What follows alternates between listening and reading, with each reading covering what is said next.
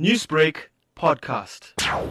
As you would see the statistics, cancer is really creeping in this community, and many people are today infected and affected. So this week of Thursday at the youth center from 9 to 1 o'clock. And what can people expect when they do come through to the youth center? Now, associated with the Pink Drive would be testing mainly for women, for breast cancer, for cervical tests. And around this year, they would be coming through the Pink Drive people with a mobile clinic, conducting all the tests. And we're hoping that many people will take advantage of this free service. Now, in addition to what we have as the cancer screening program, we have several other health professionals who will be present and run their free service to the people. So we're going to be having blood pressure and sugar testing services.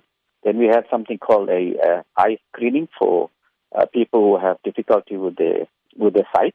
And then we're having COVID testing also for people who are vulnerable in the community, and as well as something called stomach pain relief program for people who have arthritis and back pain and those sorts of things. And all those people who are coming, it's absolutely free. We're starting at 9 at 20 Featherstone Place, Whetstone in Phoenix.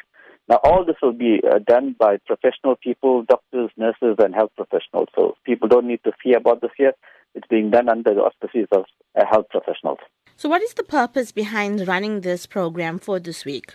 Well, I think, it's an expensive exercise if you go out and do this privately. This is for the people who really can't afford stuff and so on, and other people who may want to come and do it because they haven't done the screening for a long time. And as we look at cancer screening, we rather detect early so that we can look at how we can put in place a program for people if they are tested, positive. Newsbreak, Lotus FM, powered by SABC News.